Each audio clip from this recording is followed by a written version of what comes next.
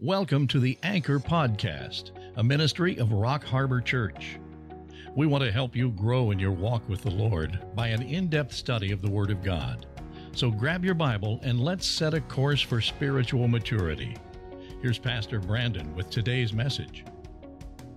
Let's turn to our Bibles and look at Ecclesiastes. This is a mini-series we're doing for the new year. Then we'll return to Genesis, finish the Tower of Babel. And then after that, I think I'm going into the Exodus, and we're going to study the life of Moses through Exodus after we get all through this. I need to finish this series in Ecclesiastes chapter 3. We're going to be looking just at a couple verses at the end of this section. The same theme as what we've been talking about is, what time is it for you? And we talked about how Ecclesiastes 3 talks about there's different seasons in our life that come and go. And our proper response to when those seasons come is to leave the season we came from and then embrace the new season that God is giving us. But unfortunately, that becomes a problem for many of us because we don't like the new season. We go into protest mode. We want to hang back with the old season. And a lot of Christians do that and they get hung up. They get hung up in the past, and God has this new season of good things prepared for them, and sometimes it's hard, but they won't go forward. And so the idea behind Ecclesiastes 3 is you have to accept the season that you're in. And you have to accept also the many seasons that you're going to get in. And I mean many by M-I-N-I. You'll have little seasons at work. You'll have seasons in your marriage. You'll have seasons dealing with your family, and they come and go. And it's your job to be responsible of how to adapt to those seasons. So we're going to look at a couple more seasons as we wrap things up. The first thing that we want to tackle is this season that Solomon calls a time to sow. A time to sow. And so we talked about last week that it's okay when divisions happen. And there are times where we have to divide from people. There are times when we have to separate ourselves from people. We have to put consequences and limitations on people. We know that. We talked about that. But then there are times when we need to bridge the gap. And the idea of sowing is sewing a patchwork together and bringing it into reconciliation with itself. And so there are times where the action that is required is reconciliation on our part, whether that's in marriage, family members, or whatnot. Now, here's the caveat, and the world doesn't understand this. The world wants to reconcile without biblical conditions being met. And what I mean by that is, in order for you to reconcile, let's say to a spouse, let's say to a family member or someone, a friend or whatever, the condition must be there of repentance. Otherwise, you cannot reconcile horizontally with someone who will not stop the behavior. We desire to reconcile, but the condition of repentance must be met. Now, if it's met, our obligation is to forgive, right? We're always in a mode of being ready to forgive anyone that repents. But I want to show you something in Scripture. There are two kinds of forgiveness, and this will help you in understanding when to reconcile and when not to. And it all has to do with forgiveness. Let me show you these two passages real quick. Luke 17:3 is talking what we call horizontal forgiveness. Mark 11:25 talks about vertical forgiveness. Now let's read the passages and I'll explain. In Luke it says, "Take heed for yourselves." Look at the condition. "If your brother sins against you, rebuke him." And notice the condition. "If he repents, forgive him." This is talking about horizontal forgiveness. There are two types of forgiveness, horizontal and vertical. If the individual doesn't repent, you are not obligated to forgive on a horizontal level. Now, most people will say, well, I thought we were supposed to forgive. Yes, vertically. And this is the next passage. Mark 11:25. "And whenever you stand praying," so it tells you when and tells you who to do it with. Praying obviously to God, right? "If you have anything against anyone, forgive him, that your Father in heaven may also forgive you your trespasses." That's called vertical forgiveness. Now, don't confuse the categories. In vertical forgiveness, we forgive the person unto God, which means I release the penalty unto God and let Him deal with it. It doesn't mean I have to establish a horizontal forgiveness. A horizontal forgiveness is based on the repentance of the person. But in vertical forgiveness, I have to forgive them unto God. Otherwise, I'll break fellowship with God. So I'll forgive them unto God, let him have the penalty, and wait on the person if they repent. Now, the person might never repent, the person might die, and you'll never be able to reconcile. And that's okay. What God is asking us to do is at least do the vertical forgiveness, that you forgive the individual unto me, and we'll wait and see if they do repent. Please don't confuse those categories. Most Christians do, and they lump everything in, and they forgive horizontally when they shouldn't be forgiving on a relational basis. Now, the horizontal means that you can issue forgiveness if they repent, but it does not necessarily mean that the relationship will be reestablished. Okay? It won't be sometimes like old times. There will be so much water under the bridge, so much hurt and damage that has been done. Yes, you can forgive, but you're probably not going to reestablish that relationship because, quite frankly, you don't trust them. Okay? And I get that. I get that. But the idea is most relationships are broken, especially if the person repents and is trying to reconcile, because the other person won't forgive. That's at the core of it. Is usually the person won't forgive when they see repentance, when they see reconciliation, because they've been hurt so bad, they think, hey, I'm not letting this person off the hook. I'm going to hold it over their head the rest of their life because of how bad they hurt me. That's wrong. That's obviously not how we're supposed to function. And if that's going on in any relationship, then the season has come for you to end that. The season is for you to release that if you forgive them. And here's the sign of how you know you have forgiven. You won't bring it up. You remember what you did to me 20 years ago? I don't. You did that to me 20 years ago, and I'm not going to forget it. And they just keep bringing it up. It's called being historical. Not hysterical, historical. They will constantly bring up the past on this poor person who can't escape what they did. They've asked for forgiveness. They've repented. They've done everything on their side they can do. But the person is so hurt by them, they won't release the penalty phase. And because of that, that relationship is damaged until that person forgives. So there is a time when we have to reconcile, especially if the other party is doing what they need to do. Let's move on to the next phrase that Solomon talks about. He says there's a time to keep silent, or time to keep silence. Now, when you look at that, you think, okay, what does that mean? Well, the scriptures help us out in when to be silent, okay? And I want you to see Proverbs 26, and I'll show you Matthew 7. Proverbs 26:4 says this, "Do not answer a fool according to his folly, lest you also be like him." Now, the idea is you have to be responsible enough to discern if you're dealing with a fool. Okay? So when you are dealing with a fool, you don't answer him. Because why? A fool doesn't want your information. They're not wise people. Wise people will take information, apply it, and thank you for giving them that information and relieving them of their ignorance. That's a wise person. A fool rejects information given to him. They keep rejecting it. You have to discern, who am I dealing with? Am I dealing with a fool? That, I've told them 20 times, and they still don't get it. And our mindset is, well, more information, and finally one day they'll get it. No. The scripture is telling you to keep silent with them. Quit giving them the truth. If you've given them the truth, they know it, then it's incumbent upon them to react to it. But notice it says, lest you also be like him.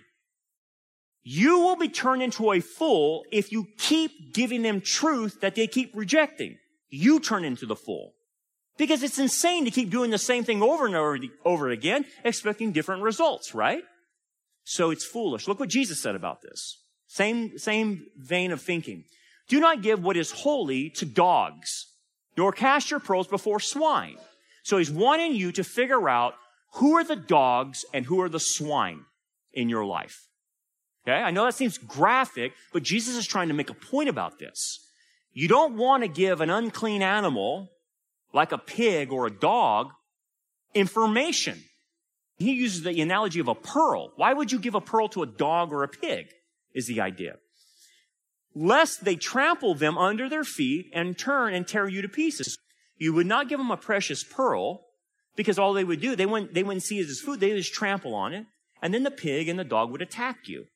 Translation is this: a fool is considered a dog or a pig, because if you give them a pearl of truth, information that is true and evidential, they won't accept it. In fact, what they'll do is trample on that truth and then attack you for telling them the truth. That's our culture. Have you noticed our culture, you can't tell them anything that's true, otherwise they react in hostility towards us? It's amazing. I've seen people in political, TV and stuff given facts. These are the numbers. These are the facts. And they get hostile with those numbers. It's not an opinion, it's just numbers. And they'll get hostile. That's what Jesus was talking about. So now let's take it into our own dilemma. As you discern the people around you, one of the things you have to understand is hold back the truth to those who don't deserve it. I know that seems counterintuitive, but that's what the principle is. Give the truth to people who are receptive. Give the truth to people you've never met before or whatever. No doubt about that. But after 5, 6, 7, 8, 9, 10 times, you're going to keep saying the same thing? Now you're nagging. And scriptures don't want you to do that. I told my class this morning, when you watch Jesus in the Gospels, I want you to notice something as you're reading. He will never repeat himself. He says it once, and that's it. What does that say about that? If we're emulating the Messiah, and he only tells people one time, and he doesn't keep repeating himself, what does that say for you and I? I think once you realize, quit repeating yourself, it's not the lack of information that these people are not getting it. They are suppressing the information. So, most of the time, don't give your pearls out to those who don't deserve it. Okay? That's what Solomon's saying. Now, then he says, in the opposite, he says there are going to be seasons when there is a time to speak. So know when to keep your mouth shut and then know when to open your mouth. You remember the scene, this is in the Gospels, and Messiah was coming in on Palm Sunday, and they were hailing him as the Messiah and saying, Hosanna, blessed is he who comes in the name of the Lord. Remember that? They were laying down the palm branches in front of him as he entered triumphantly through Jerusalem. You know the scene. But you remember what the leaders said. Remember what they said. I want you to look at the Pharisees and religious leaders of that time as the totalitarian regime that you're seeing built up in America right now. Suppressing free speech, telling us what we can think, telling us what we can do, and telling us that our morals are against them or whatever, and making us be the bad guys. And that's the same situation that was going on in the first century. So they were trying to silence the truth. So you know what they told Jesus? You remember that? Tell your disciples to shut up. Because Messiah was there, and they were saying, Hosanna, blessed is he who comes in the name of the Lord. Remember? And so they said, teacher, rebuke your disciples. Tell them to shut up. And what did Jesus say? If I tell them to keep silent, the stones would immediately cry out. You can't silence the truth. And I like this picture of the stone I saw, and it said, don't make me cry out. I like that. And why did someone put that on the stone? Because, folks, too many Christians won't say anything anymore to this culture. They have been browbeat. They are self-editing because they're afraid that the culture is going to deem them homophobic, deem them racist, xenophobic, Islamophobic, and you name it. And you know why they're saying you're phobic is that you have an unusual fear that's not in reality. So they're making us to be the crazy ones. That's called gaslighting. That's what they're making us feel like. And a lot of Christians are afraid to say stuff. This week I had lunch with Philip Lee, and I don't know if you guys know him. We've brought him here many times to our church, and he's the main ministry here in Kern County, and especially in this area abroad, that deals with helping people get out of the homosexual lifestyle and LGBT lifestyle, lesbian, whatever. He's the main guy, and he's biblical, and he's great, and I fully support Philip Lee. So if you have family members, by the way, that are struggling with this, send them to Philip Lee. Okay? I think he's on our bulletin and the number there. So I was having lunch with him, and this is what he said, and breaks my heart. He says, Brandon, I'm not getting many requests from churches here in Kern County to come speak at their churches. In fact, one pastor came to me and said, well, Philip, I can't believe you're still doing this. Why don't you give it up? I sat there in shock with him at lunch and the fact that this poor guy is doing everything he can to help people see the freedom in Christ to get out of that destructive lifestyle. And the churches, the pastors in Kern County refused to have Philip at their church. For they said, if you come, you will offend all our people and the homosexuals and lesbians in our congregations. That's a problem. Silence is deafening in the church. These churches today, these mamby-pamby churches, these feel-good, emotional, experiential churches are not saying anything about the sins of our culture. Nothing is being said.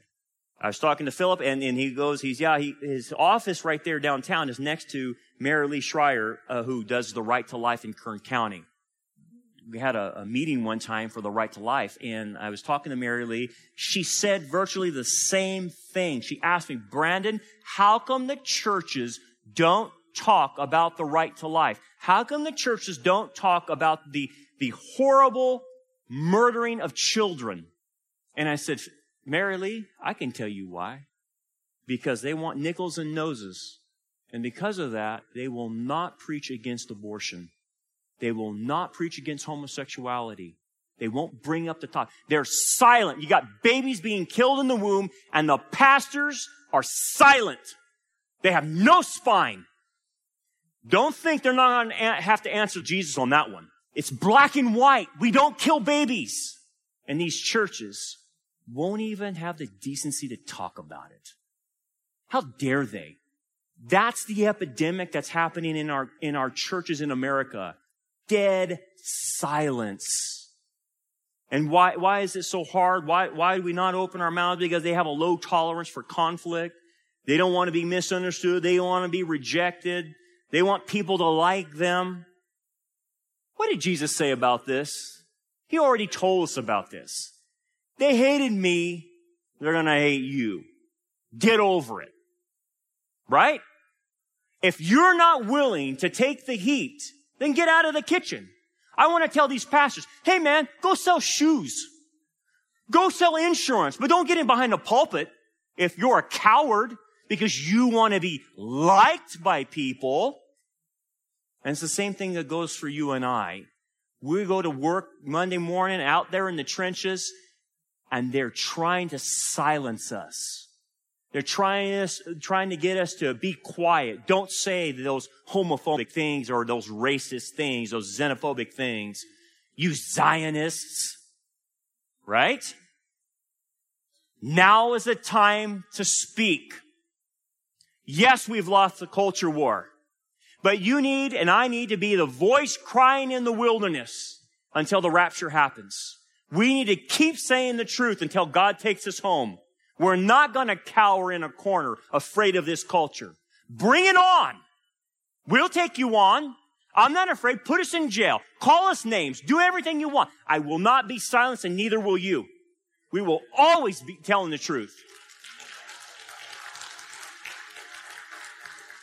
I liked what this rock said. Someone else had to put a sign on a rock, and I liked what this said. Never will a rock cry out in my place. May it never be that the rocks would have to shout because you and I are sitting silent. I like that. There is a time to speak, and now is the time. Let's move to the other clauses that Solomon talks about.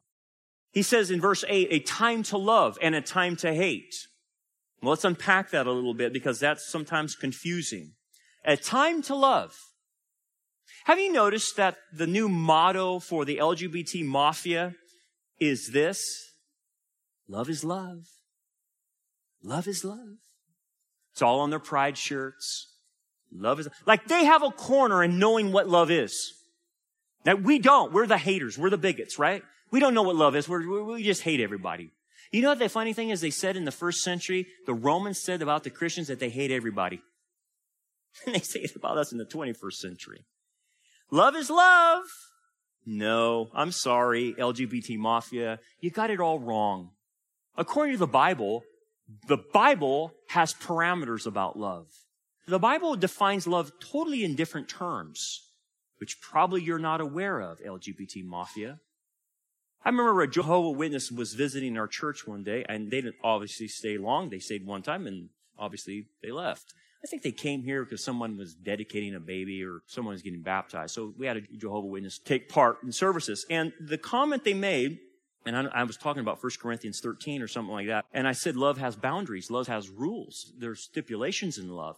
And, of course, the JW, not knowing the Scripture, said, oh, no, there's no boundaries in love. Well, there is. You can't love a tree, right? That's an easy one, right? You can't agape an animal. Yeah, you can have affection for an animal, but love is defined very differently. And the word we have to understand is agape. It is the Greek word for what God gives us. That hesed in Hebrew that he gives us, that loving kindness, is translated agape. The world doesn't understand agape. So when Solomon says there's a time to love, he's referring to this hesed, this agape type of love. Let's look at 1 Corinthians 13, 4 through 6. Love suffers long. Here's all the stipulations. It's kind. Love does not envy. Love does not parade itself. It's not puffed up. Does not behave rudely. Does not seek its own. Is not provoked. But look at this. Thinks no evil. Does not rejoice in iniquity, but rejoices in the truth. Now let's leave that up there. Look at the last qualifying statement that's underlined. If you're going to practice agape love, what it assumes is you know right and wrong. That there's a morality based on it, that undergirds it, because it says, you think no evil, does not rejoice in iniquity. Well, you would have to know what iniquity is. But rejoices in truth, you would have to know what the truth is, right? You would have to know what evil is, and you would have to know what right is, right and wrong, in order to love properly. Now, put that rubric on the world. If they reject God's morality and his standards, they can't love properly. Because you have to know right and wrong. You have to know biblical morality. So the love is love mantra that they give is not based on morality. Hence, look how much sexual immorality is going on. We now have a push from the LGBT mafia for pedophilia. And they're going to say the same thing. Love is love. How can you and I get in the way of that? Because it's an iniquity. Because it's evil to say pedophilia is okay. That's evil. Drag queens that you'll see at the Super Bowl, evil. They're transvestites. They're messed up in the head. Something's went wrong. A Romans 1 has affected them where they're not thinking straight anymore. That's what's happened. Love has the morality that God gives out. Now, this is a very important part of our lives. We must agape people. Yeah, there's Philadelphia, which is brotherly love, which is kind of a friendship. There's eros, which is romantic love. And then there's storge, which is like sibling love and familial love.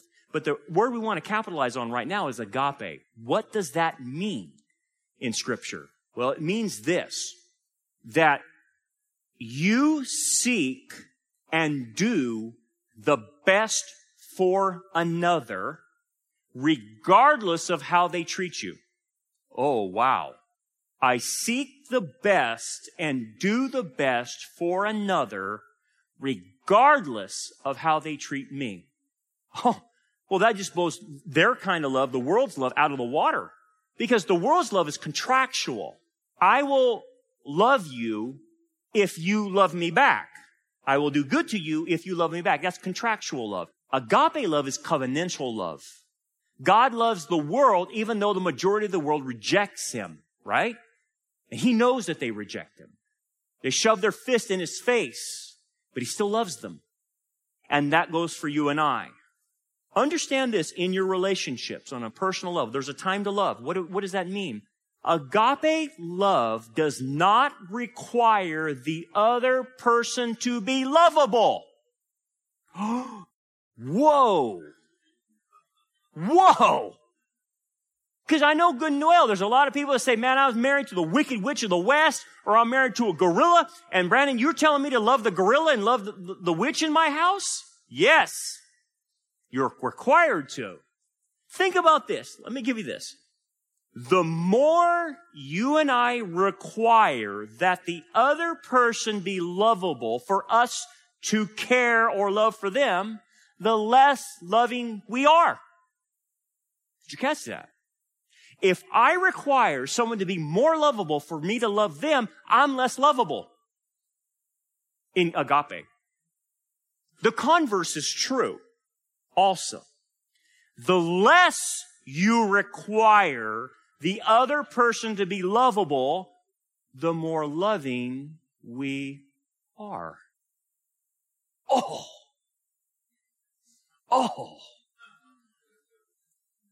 Are you kidding me?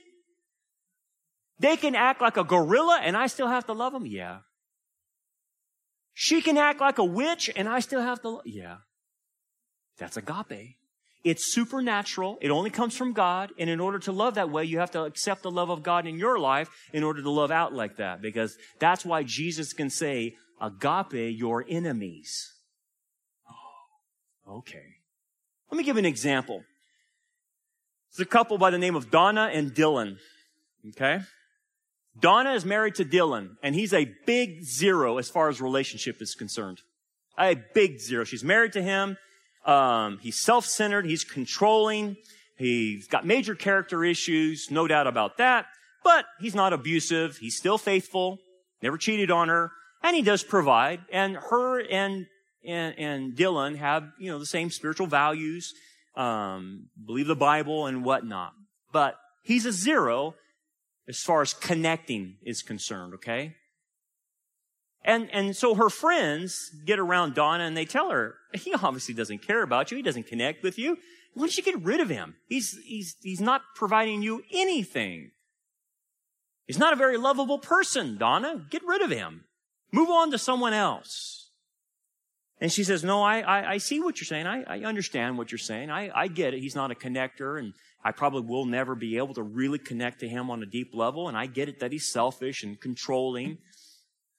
But my spiritual values are different than yours. She goes, I believe the Bible, and I believe what it says that I'm supposed to love him, even if he's unlovable.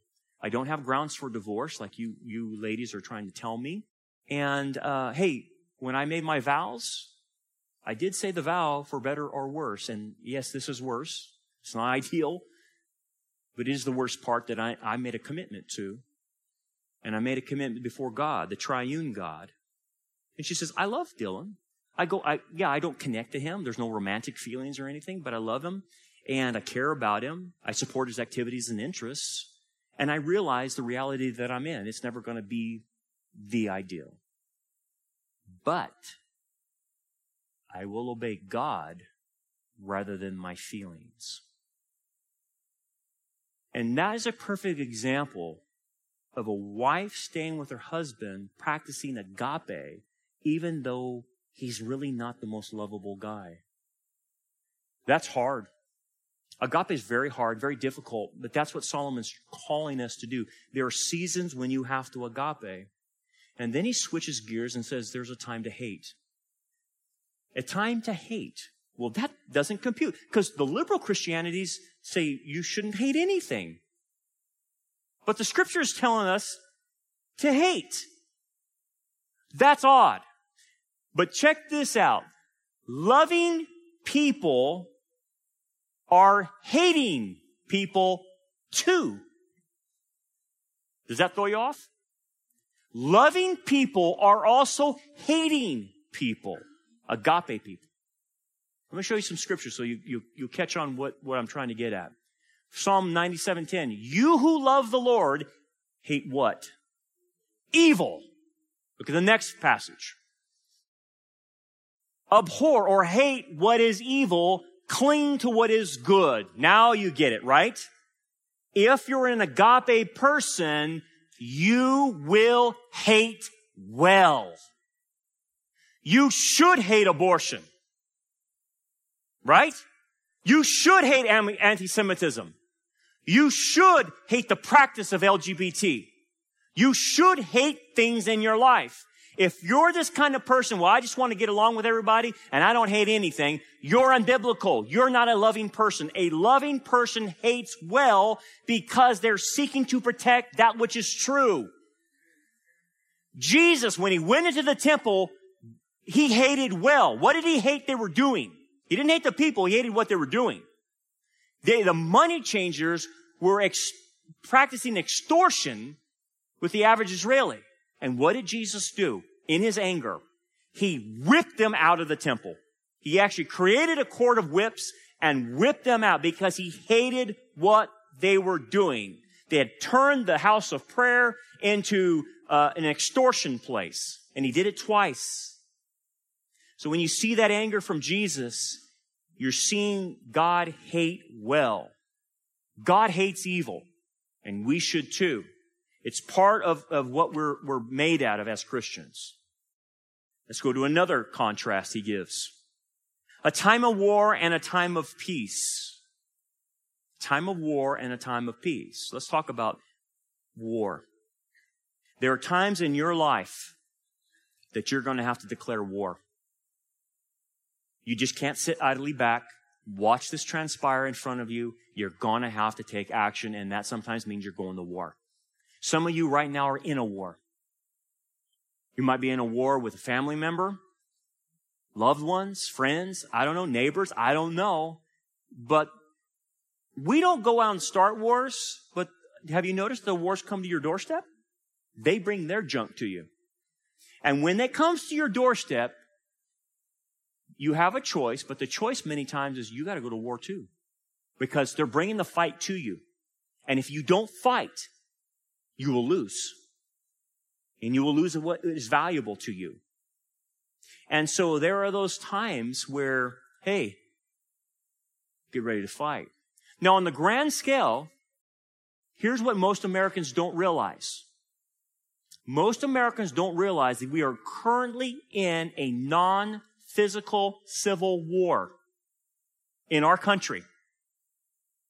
Now, I think I'm speaking to the choir, and you already know that. There are plenty of Americans who are completely off the chain. They're off the grid. They don't have a Judeo-Christian value. They don't value America. They hate America. And they want to fundamentally transform it into a communist, socialist, Marxist, totalitarian regime. That's their mindset. And you're going to see it more and more in these upcoming elections. In the way the politics are going, you're seeing already a civil war. You can't even talk to some of these people. Have you noticed that? If you try to talk to them and negotiate and try to reason with them, all they do is get angry and hostile and want to beat you up. I watched a clip from Don Lemon. I don't know if you saw this on CNN, but I saw the clip on it. Him and his panel were mocking anyone who voted for Trump as a bunch of hayseed rubes. Just, they called them boomer rubes. Just dumb. They don't know what they're doing. And that's why they vote for Donald Trump. When you see a newscaster get on there and trash half of America, you know we're in a civil war.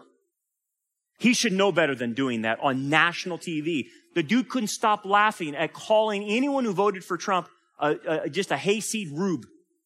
Just dumb. Uneducated. That's civil war. It's a non-physical one. But guys, we didn't start this. They did. They're bringing the fight to you. The second thing most people don't recognize is the spiritual war that's involved. This spiritual war is ramping up. I've seen things on a demonic, fallen angel level like I've never seen before.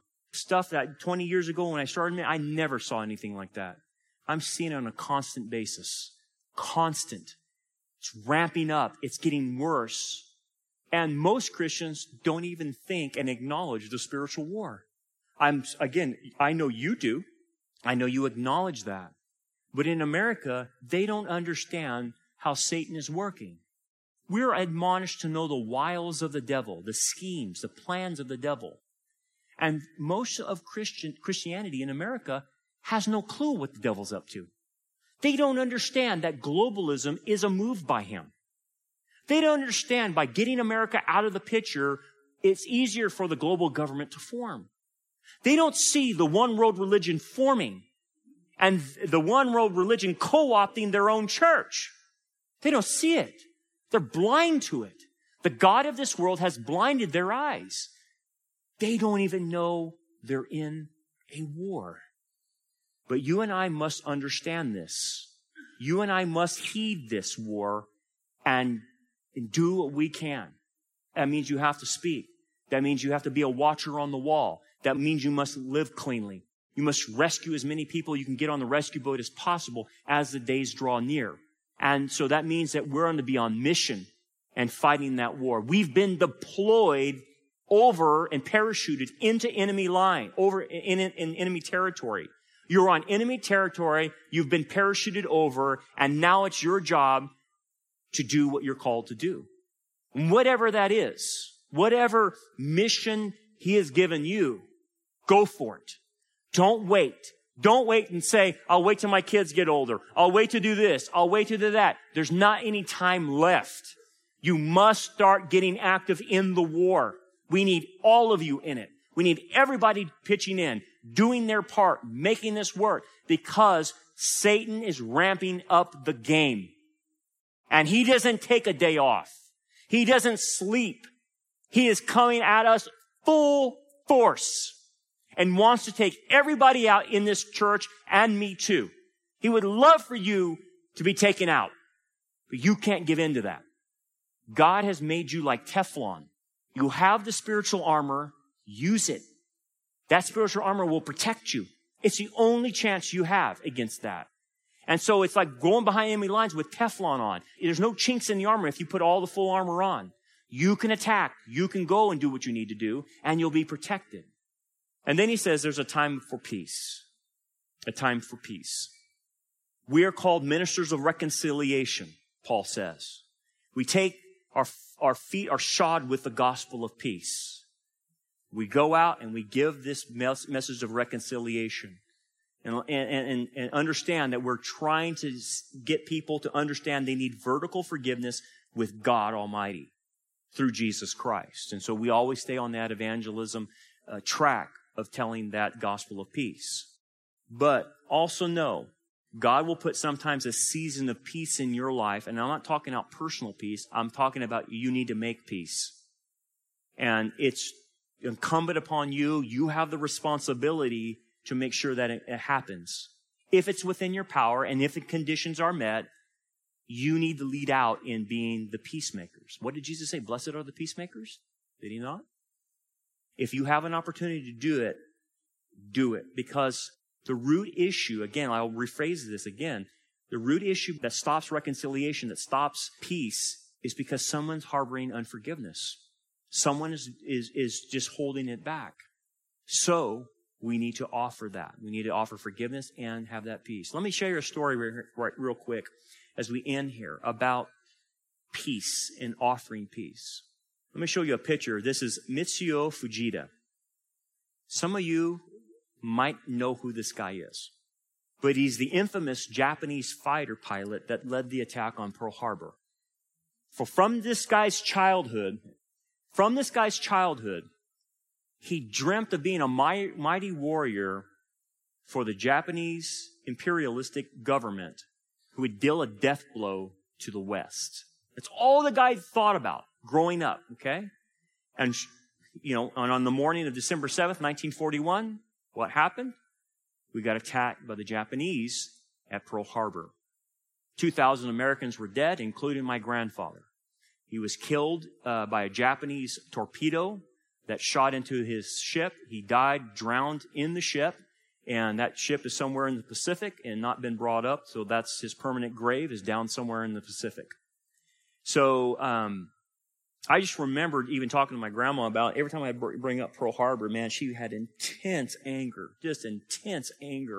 every time she had to think about it. So I didn't bring up the subject very much, but it was a sore spot with her.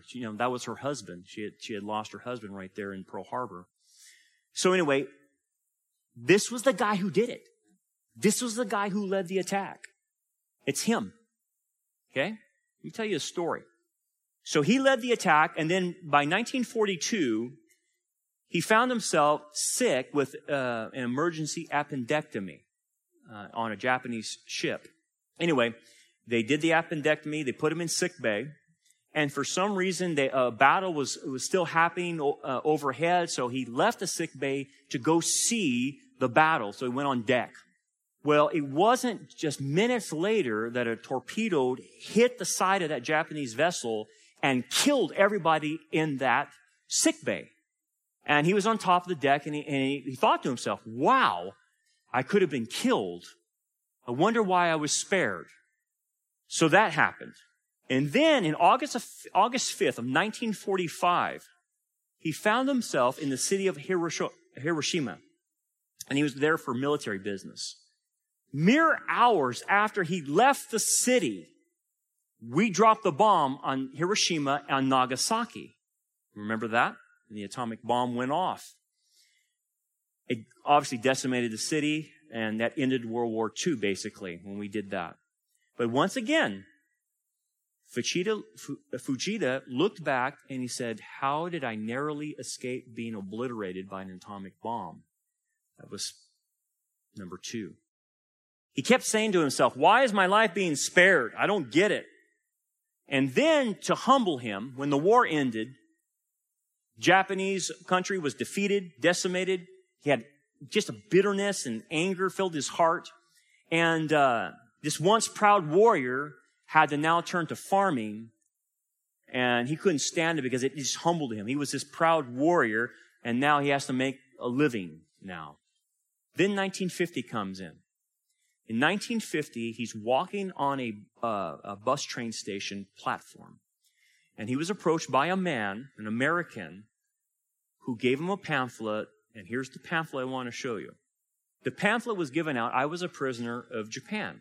And he took this and he read it. And it was a story about an American by the name of Jake DeShazer. And here's a picture of Jake DeShazer, I think. There he is. He was captured and tortured by the Japanese. He was put in an internment camp there in Japan. But DeShazer had come to faith in that Japanese prison camp. And so when the war ended and he got out of the camp and returned to the States, he actually returned back to Japan and became a missionary to Japan after going through all this and showing the Japanese how to seek forgiveness in Christ. These were his former enemies. But this is the pamphlet that Fujita was handed by Jake DeShazer.